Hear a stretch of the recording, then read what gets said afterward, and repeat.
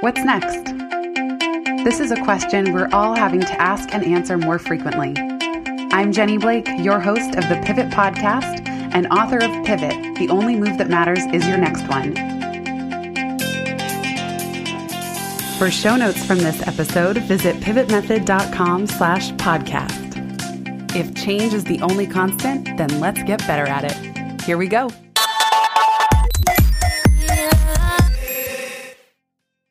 Exciting news before we jump into today's episode. Pivot is now available for pre-order.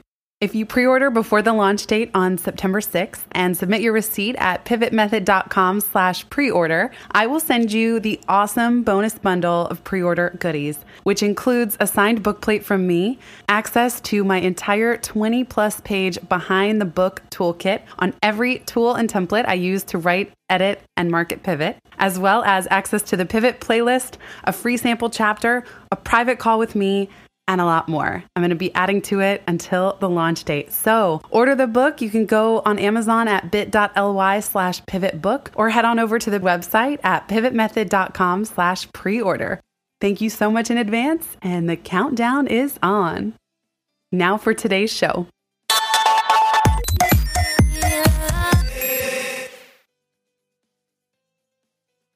Welcome back to the Pivot Podcast. I am so excited today to be talking to Greg Easterbrook. Greg is the author of 10 books, including The Progress Paradox, which is the topic of today's show, and his latest, The Game's Not Over, in Defense of Football. Greg is also a contributing editor of The Atlantic Monthly and The Washington Monthly, and writes the Tuesday morning quarterback column for The New York Times. He's a distinguished fellow of the Fulbright Foundation, a visiting fellow of the Brookings Institution, and as far as Greg's career pivots, in his past lives, he's been a bartender, a bus driver, a used car salesman, and an outside linebacker. Greg, welcome to the show. Thank you for having me, Jenny. I was riveted by The Progress Paradox, which is interesting because he wrote it in 2003, and yet so much of it is relevant to today. There was one part that particularly jumped out where you cite the statistic that someone estimated that 80 billion Homo sapiens sapiens, that's us, have walked the earth, which means that men and women of middle class standards now live better than 99.4% of human beings who have ever existed, including most royalty. And yet, happiness has remained flat, if not declined. We've made so much progress, and yet the paradox is that we still seem to be so unhappy. What's up with that? Well, that is what I call the progress paradox. The signs of higher living standards are all around us. In the United States, certainly in the European Union and in many other countries, obviously not everywhere. There are parts of the world that are deeply troubled, especially Africa. But in the United States, living standards keep rising, longevity continues to rise, education levels are rising. Meanwhile, pollution is declining, disease rates are declining, crime is declining, discrimination is declining. Practically everything that's materialistic that you can measure about our lives has been on a positive arc for at least for years, and in most cases for many decades. And yet by the same time, our sense of emotional well-being has gone down. If anything, the studies find that incidence of unipolar depression, the kind of depression where a person just feels badly all the time for no clear reason, has increased more than tenfold in the last 2 generations. Now, of course, you'd say it would be much better for a person to be living at a secure material standard with a roof over his or her head and health care and whatever you need materially, and yet feeling bad about it, than it would be to be living in great privation. So I suppose we've made progress in that respect, but we've done a lot better in increasing living standards than we have in increasing the sense of life satisfaction. One thing you talk about in the book is choice anxiety, which I find particularly interesting given that I study career change. And you say that, especially with the internet and how much it has exploded, that people feel anxiety now almost because we have so many choices. And you even talk about now in our careers, we expect to have meaning and purpose, that we keep asking for more even as we make progress in the material sense. Yeah, so we have choice anxiety has a small level and a major level. The small level is you go into the grocery store and there are 79 brands of breakfast cereal. How do you know which one is best for you? But the major level of, and we see that all across consumer products, there are far too many choices. But the major level is our choices in life, what we try to accomplish, who we want to be with, simple things like where we want to live. If you think back only a couple of generations in the past, most men and women had very proscribed life choices. They had really little option about where they wanted to live or what they wanted to do. And in some cases, especially for women, they had almost no option. And in terms of friends or romances, very few possibilities. Now the possibilities are endless. And that's good, but it creates the expectation that we should always choose something that's amazingly fulfilling. And anxiety flows, I suppose is a better verb from that. It's so funny you bring up relationships because Tinder came out since you wrote this book. And in a way that creates choice anxiety where people are swiping a million times. And I know I'm not on there, but people complain like, I've tried it in the past where, I go on a date and it seems like the other person, I'm so replaceable. They know that if it doesn't go well, okay, then the next person can be lined up within 24 hours. Yes, I've been happily married for 30 years. I'm glad I met my wife before the electronic dating year. I'm sure I would have used it compulsively, and yet the possibility of electronic dating, and if you don't like the girl you're out with, a few clicks and you find somebody else, would prevent you from giving your full focus on the person that you're actually with at that moment. And so the very thing that creates the sense of unlimited possibilities also diminishes the moment that you're in the here and now. I didn't mention this in the intro, but for all of you listeners, I said to Greg before we hit record that his book is so thorough and incredibly well researched and prescient, very ahead of its times, and yet riveting at every page. So Greg, first I have to say thank you for the depth that you cover in this book. One really interesting section, you cite Edward Diener's research on money and happiness and the correlation between the two. And you share his finding that lacking money causes unhappiness, but having money does not cause happiness. And I'm also aware of Kahneman's research on over a certain salary, people don't experience much more happiness, even millionaires. It's a pretty marginal increase. And I find that really interesting. So it seems like we attach some amount of happiness to material wealth. And yet for most people, especially those listening to this call, they're already pretty much there. The rest of the happiness is to be found within. Exactly. There's the old vaudeville comedian Henny Youngman said, "What good is happiness? It can't buy money." And actually, the research tends to support that. All psychological research on life satisfaction shows that being impoverished makes a person miserable. It's exactly what you'd think. How could it be any other way? But once you escape from impoverishment and reach a decent material standard, which if you have, we convert everything to money in the United States. If you have to convert that standard into money, it's about $20,000 per year per person in today's money. At that point, money and happiness decouple and cease to have anything to do with each other. Whether your income goes up or down is completely unrelated to whether you feel happy in life. And if you think about it, it makes a certain amount of sense. The things we don't want to be impoverished. We need a roof over our heads. But once you escape from poverty, the things that really matter to you, fulfillment, friendship, family, love, the sense that what you're doing matters in life, and especially the sense that your own life has meaning. Those are things you can't buy in a store. It doesn't matter how much money you have. You can't purchase those things. You have to attain them in other ways. You say that it's actually in our best interest to be optimistic.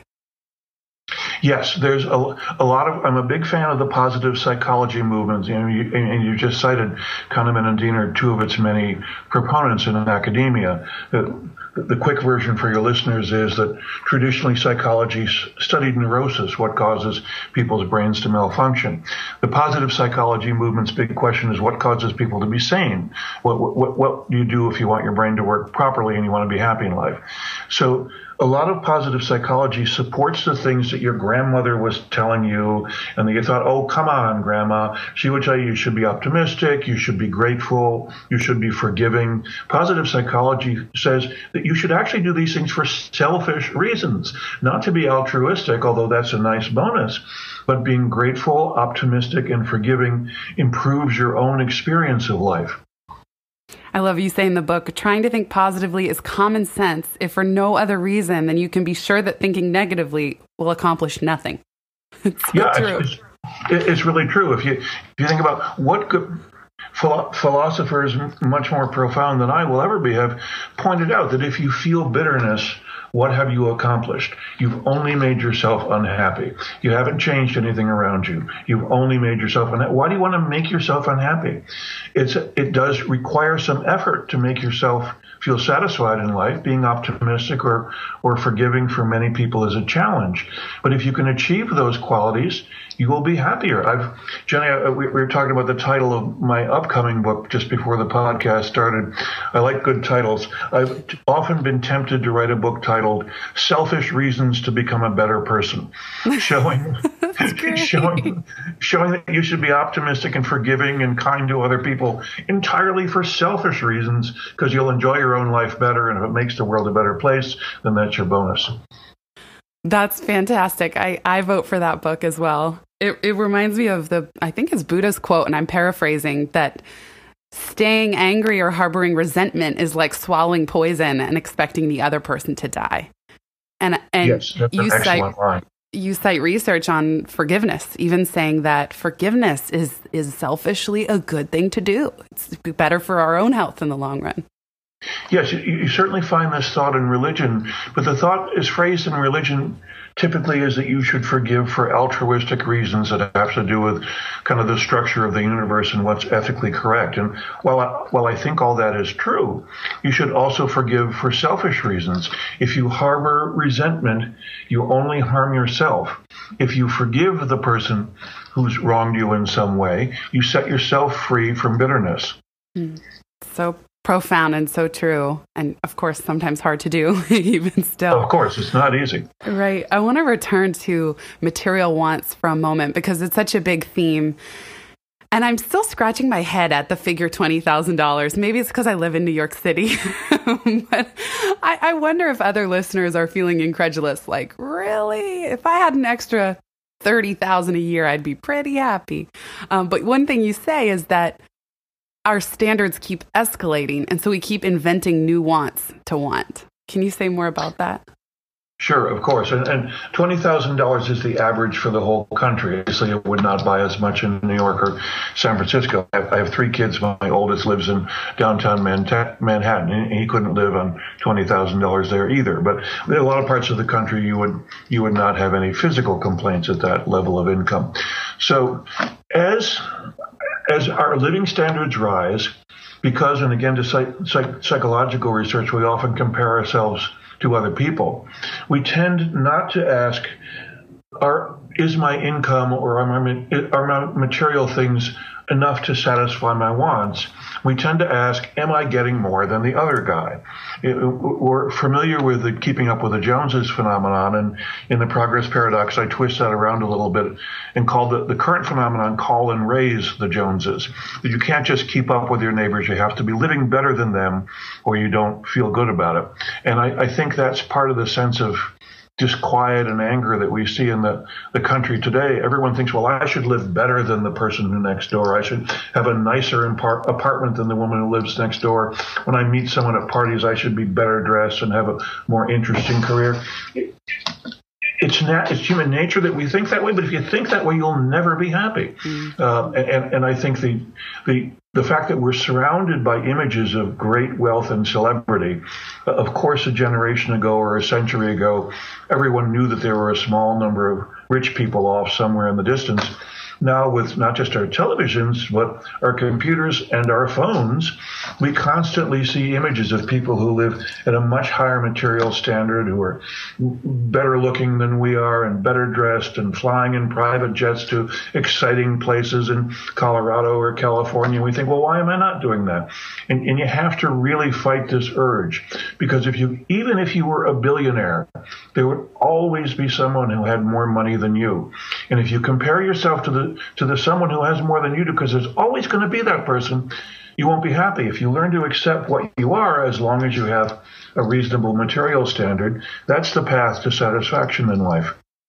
It's wild to think about how much social media has even exploded since you wrote this book in the last 13 years, because social media is just the ultimate fuel on this fire.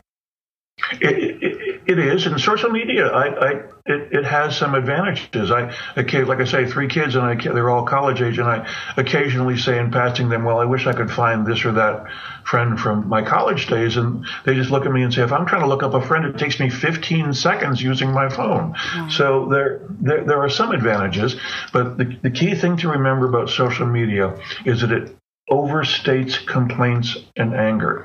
I think one reason the presidential campaign that we're suffering through is so incredibly negative is that it's the first presidential campaign being conducted largely on social media, and the focus is entirely on overstating anger. It makes the country seem much more angry than the country actually is. Well, you also say that news media does that, which as a little kid, I had to stop watching the news. It gave me nightmares. It was scarier to me than any horror movie that I could be taken to in the theater, because it was real. And you say now even the news does that, where they pick out a clip of a kidnapping and immediately broadcast it all around the country, if not the world. And that there's such a negative bias. Sure. In a world of, we're now approaching 7 billion people in the world. In a world of 7 billion people, there will always be something that's burning or exploding, or a place where there are sirens or people crying. And if you focus exclusively on those things, as the news media, especially cable news, does, it creates the impression that everything is burning or exploding, when actually the main story behind the events is all the things that aren't happening. War is declining. War is not getting worse. It's going down. It's been the frequency and intensity of global combat has been in decline for 25 years. Global poverty is declining really fast. In the presidential campaign, everyone's upset about the loss of manufacturing jobs in the Midwest from global trade, and that loss is real. And if you and I were a manufacturing worker in Indiana or Wisconsin, we'd be upset about it. But we don't talk about the other effect of global trade, which is a very dramatic reduction in poverty and malnutrition. Person-on-person crime is declining everywhere. Most diseases are declining everywhere because those are tragedies that are not happening. We don't hear about them. We only see the pictures of whatever is on fire, and it creates the illusion that everything's on fire. I wonder if this is why so many people are disillusioned with politics in general, but it seems that elections are the perfect illustration of the progress paradox, in that in order to get elected, these candidates feel that they need to paint a picture of how bad things are going in our country. I wonder if you kind of study that every 4 years as we get into presidential elections. Well, if you think of the current presidential field, with the exception of Hillary Clinton, all the other candidates, Republican and Democrat, have been competing with each other to see how bad they can make the United States sound. And yes, the country has many problems, but fundamentally, things are good for most people. And if a political candidate stood up and said, well, fundamentally, things are pretty good for most people, but I think we need some policy tweaks here and there, and these are the policy suggestions that I make, the cable and social media worlds would both yawn and move on. But when Trump says the country is going to hell, or when Bernie Sanders says the economy has been destroyed, that's what gets converted into a tweet. And it makes politics really depressing, doesn't it? It does, yes. Another, maybe it's unrelated, I'm not sure. Another concept in the book you talk about is the conservation of anxiety, that now that all of our first world needs are, our most basic needs are essentially met, we're kind of focusing on what people now would call first world problems. And you use the term nature's revenge outcome. I'm wondering if you can explain that, because I find that a very fascinating concept. Well, conservation of anxiety is a concept that I admit I cannot prove scientifically, but I'll explain it by way of prefacing. There's a fascinating study by a researcher at Rockefeller University in New York, where you are, named Jesse Ausubel, showing that over the last 500 years, human beings have spent, on average, almost the exact amount of time per day moving from one place to another, and it's 70 minutes.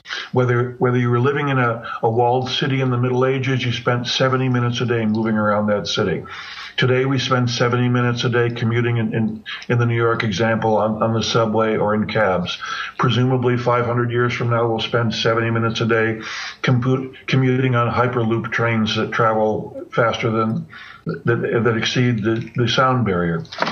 Seems to be something about conservation of basic themes in how we live our daily life, and I think one of those is anxiety.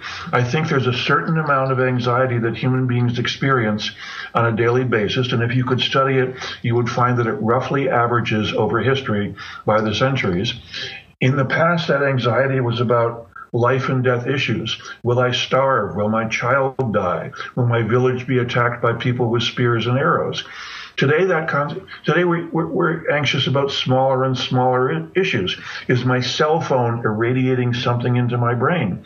I think it's good that we care about smaller and smaller and smaller concerns. I think, for example, the notion of microaggression has been mocked in the mainstream media. I think it's good that we care about microaggression because it shows that macroaggression is in decline. But I also think that we learned that we're going to experience roughly the same amount of anxiety, whether our lives are horrible or good. And it may be, Jenny, that's going to be that way as long as human beings exist. It's interesting to think about because in your book and others, it kind of cites that in some ways we have evolved to have a level of anxiety that's what kept us vigilant and free from predators. And that you even say in the book that a lot of type A people who are stressed out are pretty successful. So it doesn't mean that success equals happiness, but certainly that some amount of even OCD does help people be successful in some weird way. That tends to work at least in American society to a point. My line in The Progress Paradox is that stress is nature's plan. We're descended from ancestors who were stressed in the physiological sense of the word. That is, the hormone called cortisol was moving in their systems. It made them more keenly aware of their surroundings, more likely to notice predators and so on. We must have had happy-go-lucky ancestors, but they stopped to smell the flowers and got eaten by something. The people who survived were the ones who were always warily scanning the horizon. So who are we? From an evolutionary standpoint, we warily scan the horizon, assuming that everything approaching us is a threat. Now, our genetic structure is only one aspect of what makes us who we are. Genes are not destiny, but our genes do incline us towards stress. And the studies show that cortisol, the stress hormone, is present in our bodies in higher levels than it was in the bodies of our grandparents' generation. Mm-hmm. Can you also address the nature's revenge outcomes? What does that mean? It's kind of like the paradox of we evolve for certain things. And as I was rereading this morning, I remember I had flagged to ask you about that.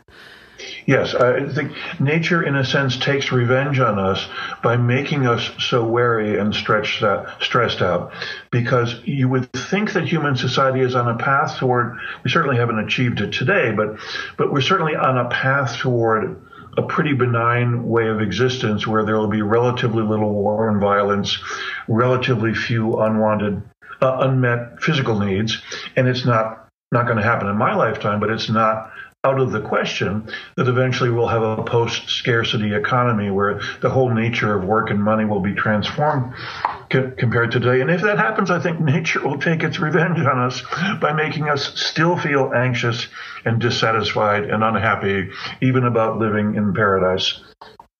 Yeah, it's an interesting concept because I wonder what that's about. You know, it almost sounds Taoist, like everything sort of regresses to the mean or to the lowest. Like all rivers flow to the lowest possible point. And that is that kind of the idea that, do you think nature sort of tries to maintain a certain equilibrium somehow? Well, I think it's just how we evolved. Now, as I say, genes are not destiny. They're just one factor in our lives. And it's not out of the question that eventually human society would move beyond the sense of constant tension and anger at everyone around us, and that we could live in a more blissful way. It's not going to happen in my lifetime. It probably won't happen in my children's lifetime. It's not out of the question. I think that's possible, but that's something that you and I can only speculate about. Right. Later in the book, you talk about a very interesting principle called Pareto efficiency, which, and I'm quoting you, you say the free market concept that holds that it is fine for one person to become very rich while others do not, so long as that one person does not harm anyone else in the process of acquiring wealth. And again, you wrote this in 2003, and you were saying that the sins of CEOs matter, and I couldn't help but reflect on the big economic crash of 2008, 2009, and everything that happened with Wall Street. And you must have just been, it's like you called it 5 years prior. And so I'm wondering if you could speak about Pareto efficiency a little bit and how it relates to the progress paradox. Sure. Obviously, inequality is a big factor in the current presidential debate. It's a factor in many of the countries of the world today. If you think about the past and compare it to the present, or just go back a couple of generations to our parents' generation, the people at the very top of the United States earn far more income if you adjust to current dollars than the very top earned, say, 50 years ago. People in the middle of the United States earn somewhat more. So the question is, have the people who earn somewhat more been harmed by the people at the very top who are earning a huge amount? The people at the very top are often really repulsive people. Donald Trump is only just one of them. The fact that the typical public company CEO now earns 320 times as much, and that's the real figure, as the typical worker for his or her company is a very offensive figure. But the key thing to ask yourself is, has the person in the middle been harmed in the process? And I think probably not. The big example, the most important case here is one that we don't see because we live in the United States, is China. In the last 25 years, China has gotten 800 million people from extreme poverty to a moderate living standard. 800 million people, more than twice the population of the United States, have been lifted up out of poverty. You could argue that it's the greatest single achievement in the history of humanity. And in the process, a tiny number of Chinese have become obscenely rich. So does the fact that it's, and they're really obscene, if you go to Vancouver and see all these recent Chinese expats driving around in Lamborghinis, which is what's actually happening in Vancouver, BC right now, you find it incredibly offensive. But has anyone been wronged by this? 800 million people out of poverty. Wouldn't you rather have that happen, even if you had to accept the fact that there's a few obscenely wealthy people, than have poverty not reduced in that way? And the same in the United States. I don't like the overpaid CEOs any more than you do. And as you know, I've written quite a bit about overpay of people at the top of corporations. But the key question is, how is the average person doing? And the average person in the United States does steadily better. That's so fascinating what you shared about China. Have you seen any happiness studies among the Chinese population? I'm wondering if their happiness also stayed flat during that time or if it increased. The researcher who does this is a woman named Carol Graham at the University of Maryland. She studied happiness in other countries, not in the United States. And her basic finding is that when people are leaving poverty and headed toward the middle class, that makes them feel really good. So happiness has been rising all throughout Asia, in other parts of the world. When people reach the middle class and fear that they will fall out of it, that causes them to become very unhappy, even if they haven't actually fallen out of it yet. And Carol Graham's work in that regard is focused mainly in she's Peruvian by birth. Her work is focused mainly in South America, which has had a really turbulent economic 20 or 30 years. But I think you could say that the same applies to the United States. The total number of people who live in middle-class circumstances in the United States is very high. It's a great number. But a lot of them fear that they will fall out of the middle class, and that leads to unhappiness, even if it hasn't actually happened to you yet. That reminds me of what you call collapse anxiety, which is that the more successful we are, the more we fear some impending calamity, like terrorism or resource exhaustion. Yeah, I think collapse anxiety is a huge factor in American social psychology, and that it was a huge factor long before the physical collapse of the World Trade Center towers made it palpable. Things seem to be going, I mean, if you set aside cable news and social media, basically things seem to be going really well. Affluence is rising, longevity is increasing, education levels are rising, pollution is declining, crime is declining. Things seem to be going really well, but we all worry that it's not going to continue, that it's going to collapse somehow, that our way of life can't be sustained. I don't think our way of life is going to collapse. I admit I can't prove that. Maybe it will, but I think the fear of this is very keenly felt by a large number of Americans. Mm-hmm. And I know you're currently studying some of this for your next book. Yes. I don't know how much you can or are willing to say at this point because it's still early, but if there's anything you're willing to share. The next book, I hope, will be in bookstores, which still exist, by the way. You don't just have to order over Amazon. Will be in bookstores in 2018. The book is titled Why the World Refuses to End. I had to write that book because I like that title so much. And the first half of the book is showing why the disasters that we expect don't happen. Why don't people starve? Malnutrition has been declining even as the human population has been growing. Everybody thought that was impossible, but we're not starving. Why doesn't Ebola run wild? Why don't natural resources run out? First half of the book is showing why these calamities don't occur. And then the second half is saying, what reforms do we need in the 21st century to address our current problems of climate change, inequality, racial tension, and so on? It's so great. I love the title, too. I can't wait. I want to circle back to this notion of meaning want. That, first of all, one thing you say is we should be glad we have the leisure and prosperity that allows people by the millions to feel depressed. That actually this is a sign of progress. But there's also this shift toward meaning want. And it's something that my book Pivot, I talk about meaning and purpose in careers. And sometimes I wonder if, well, it's the critique we ascribe to millennials. Oh, they're so entitled. They actually want meaning in their work. I'm curious about your take. Do you think that it's harmful to us to pursue meaning, or is that the next logical thing that we should be doing in our careers? Oh, I definitely think we should. I feel we don't have any way to know this, but I feel confident that human beings have longed for meaning for thousands, if not hundreds of thousands of years. That way back in the dim, distant past, people wondered, why am I here? What is my purpose? If you spend almost all of your time in subsistence farming or working in some noisy, dusty factory, trying to take care of your material wants, you have very little time to reflect on your meaning wants. Now, today, that most of us work in white-collar professions, we're up to the United States being 63% white-collar employment, which is a big achievement. I hope it's eventually 100%.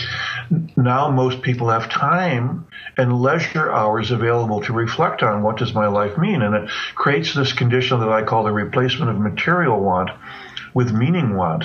I can tell you that psychological studies show that it's really good for you to wonder if your life has meaning, in this sense that people who are intensely concerned with the question of meaning in life, and meaning can be derived either from religious philosophy or from ethical philosophy, either one works. People who pursue the question of whether their life has meaning have all the objective barometers that we want. They have fewer heart attacks, they live longer, they have fewer strokes, they have less high blood pressure, they tend to have longer marriages, and marriage isn't perfect for everybody, but it's statistically associated with happier lives. People who think about meaning and want their lives to have meaning, again, regardless of whether it's religious meaning or ethical meaning, in general, achieve higher life satisfaction. So I think it's great that people are concerned with the meaning question. That makes a lot of sense. And you say in the book, too, I found this very interesting, that the reason that possessions and their attendant stress are so alluring is that acquiring possessions is a simpler challenge than a fulfilling philosophy on life. Oh, absolutely. If you've had a bad day and you stop at some store and you buy some gleaming item and bring it home and it gives you a good feeling, it's a lot easier to buy something than it is to develop a philosophy of life. And I worry that too many of us default to just buying material possessions and not spending enough time on the philosophy of life question. It's great to hear. I didn't know there was research that showed that the more it's good for us to focus on meaning and what's our philosophy, and whether it's religious or spiritual or career or otherwise, that there's a health benefit to that. Again, that's for your selfish book. That can go in there. Well, yeah, go ahead. There's a famous, though somewhat chilling, study done by a University of Pennsylvania psychologist who's part of the positive psychology movement, studied the causes of suicide in the military, which has been a big concern in the post-Iraq invasion era. Lots of psychologists are trying to combat the rising prevalence of suicide in the military. And anyway, went back and looked at the psychological profiles of soldiers who did and did not commit suicide. And the bright line that was found was the ones who in the past, before enduring some sort of personal psychological crisis, who had said they believed their life had meaning, were far less likely to commit suicide than the ones who said their lives lacked meaning. And again, it had nothing to do with whether it was religious or ethical meaning. Wow. It's interesting because when you talk about meaning and creativity, you also mentioned that in the past, maybe 100 or 200 years ago, society couldn't really support very many artists or intellectuals. And now they're springing up everywhere. Now people can make a living online, as this even new term, thought leader, has emerged. Whereas in the past, that was a very select few in society who could earn a living that way. Yeah, I think that's great, not just in past centuries, but even as recently as our parents' generation. Only a handful of people could really make a living being a serious artist, whether a visual artist or performing artist or writing serious books or writing poetry or writing philosophy or and there were only a relative handful of people who are college professors. Now with each passing year, there's more and more artists. And if there are any artists, which I think is great, if there are any artists among your listeners, they may be grumbling by saying, yeah, art doesn't pay very well. Well, that's supply and demand. The more of it that there is, the less it's going to, the less it will sell for. But the fact that society is being flooded with art and thinking and expression, I think that's wonderful. Mm-hmm. There's been a common desire in our society for, parents to say, I want my kids to be better off than I was. And in the last 13 years since you wrote this book, we have seen, and again, maybe this is just all in the media, so I'm curious to hear your thoughts, but things like the crash of 2008, then the student debt crisis, then let's say younger people eschewing material things and even traditional career ladders and busting out on their own. And that I was having a conversation the other day where the person said, I don't actually think my kids will be at least financially better off than I was, given the careers that they've chosen. So I'm curious, 13 years after writing this book, what do you think? Was there an inflection point in the last decade where it may no longer be true that the current generation is better off, or are we still on a steady increase? We just like to complain anyway. Well, we certainly like to complain, and I do too. I think one reason we see so much anger in politics right now is that Americans very broadly think my children are not going to live better than I will, and I think A, that's true, and B, it's not anything to be upset about. That's the misdirection here. The United States for 5, 10 generations, it depends where in the 19th century you would want to locate your starting point. Each generation's children has lived better than the previous generations by anything we can measure. Higher adjusted per capita income, more living space, the houses get steadily bigger, having your own bedroom, which once was a dream for a princess, now is a standard for almost everyone, having access to a car, everything material that we can measure has gotten better generation by generation by generation. Right now, it's basically fine. The average new house built in the United States today is 2,600 square feet and has 3 occupants. 2,600 square feet is plenty of space for 3 occupants. And I realize you live in Manhattan. 2,600 square feet sounds like the circumference of the Crab Nebula or some gigantic figure. I know it's 7 times the size of my place. I'm not sure. Exactly, but I'm talking the average for the country. Yeah. But I love my place. That's what's living funny. Living standards have risen to the point that most of us have what we need. The question isn't, will our children have more? The question is, will our children be able to sustain the living level that we've created? I think that's the real question. And it's so interesting you bring this up because, for example, I live in a 300, possibly 350 square foot apartment. Some would even call that a micro apartment. It's a studio. But I love it so much. It has plenty of room for me. I actually don't want to be living in a bigger house. Look, okay, if someone handed me like a New York loft that was like huge and had a great view, I wouldn't complain. But I don't feel the need to be living in a 2,500 square foot mansion somewhere. I love it here. So while one could look and say, oh, I'm not living in as big a place as previous generations, that I don't care. I don't desire that. Exactly, and I hope we could get this thought into American politics. Like I said, I have 3 kids. My wife and I live at a very comfortable material standard. We live in Bethesda, Maryland, which is a wonderful suburb. Great public schools that my kids went to. We have a nice, comfortable house. We've got a couple of cars. We've got good health care coverage. Anybody would say that we're living well. I don't think that my kids have to live better than that for their lives to be successful. My hope is that my kids will be able to achieve and sustain the same standard of material existence that I and my wife had. And I think if people adjusted their thinking all across the country, that they would be more appreciative of what they have. What about the coming of the robots? Now, this is another trend that I think, as you talked about, the collapse anxiety, people are fearing. How many jobs is it going to take away? Automation, outsourcing, and increasing artificial intelligence. What's your take on that? Well, I've said, including in Progress Paradox, that just because the Luddites were wrong 200 years ago doesn't mean they won't eventually be proved to be correct. I think you should worry about automation of practically anything. If you think about factory workers in the Midwest, a huge factor in presidential campaign now, most of the reduction in manufacturing employment in the United States has not been caused by jobs being lost to China, because manufacturing employment is declining in China also. Those jobs are being lost to automation, not to foreign competition.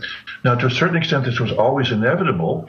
If it happened to your family, you would feel terrible about it, but automation coming to the factory was always inevitable.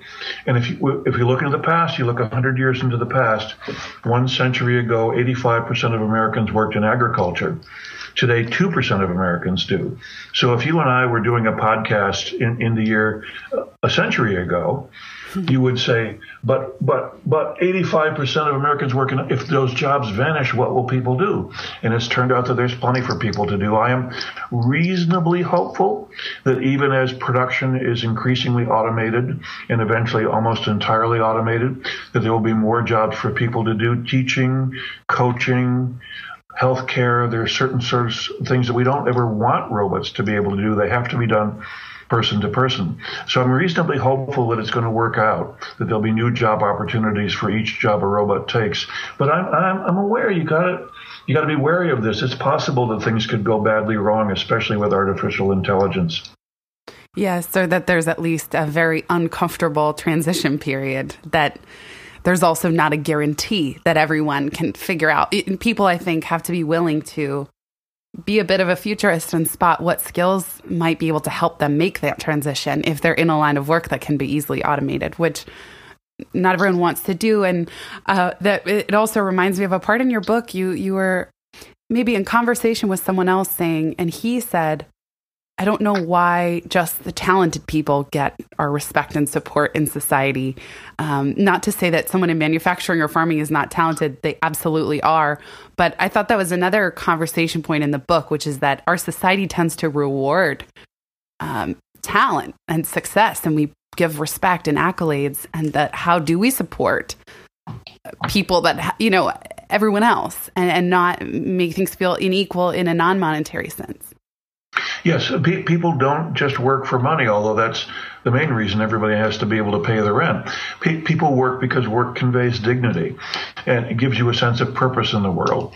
And there's exactly the same amount of dignity conveyed by working in an auto assembly plant in Michigan as there is for being a creative artist in New York City. And our society has long tended to devalue the sort of work that doesn't require a tremendous amount of education or talent. And I don't think we should, and I think that's one of the factors that's going on in the sense of discontent with the country today. Mm-hmm. Yeah, it was a really touching part of the book. Thank you so much, Greg. This has been incredibly fascinating. I have to read how you end the book because it just made me laugh. You say, "It is ours to decide what the future will hold. And if we decide well, the future may hold an even better life, about which our descendants will complain." Complain, right? Yeah, exactly. So great. I cannot recommend this book highly enough. And Greg, just because your most recent book came out in December, can you give us the one main nugget about The Game's Not Over in defense of football? Oh, that's just a short essay on saying that football is actually a terrific sport. It needs to be reformed, but it's a fine sport, but it doesn't have any larger meaning like the book The Progress Paradox does. Well, I absolutely loved Progress Paradox. All of you listening, you can't see, but my book has dog-eared marks pretty much every other page. I highly recommend it. And Greg, I will definitely be anxiously awaiting your follow-up book right up until 2018. So thank you for all the incredible work that you do and for being here on the show. Thank you for having me, Jenny.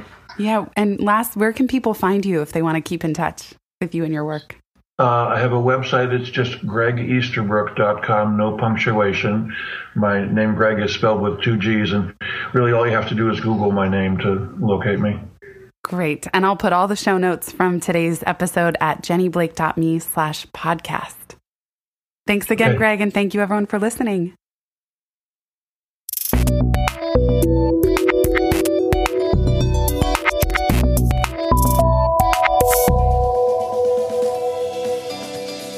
Thanks so much for listening to this episode of the Pivot Podcast. Make sure you don't miss an episode or my insider tips and templates by signing up for Pivot List, a curated twice-monthly newsletter where I share the inside scoop on what I'm reading, watching, listening to, and the latest tools I'm geeking out on. Sign up at pivotmethod.com/pivotlist. Get show notes from this episode at pivotmethod.com/podcast and connect with me on Twitter at Jenny_Blake. Remember, build first, then your courage will follow. Hasn't it always?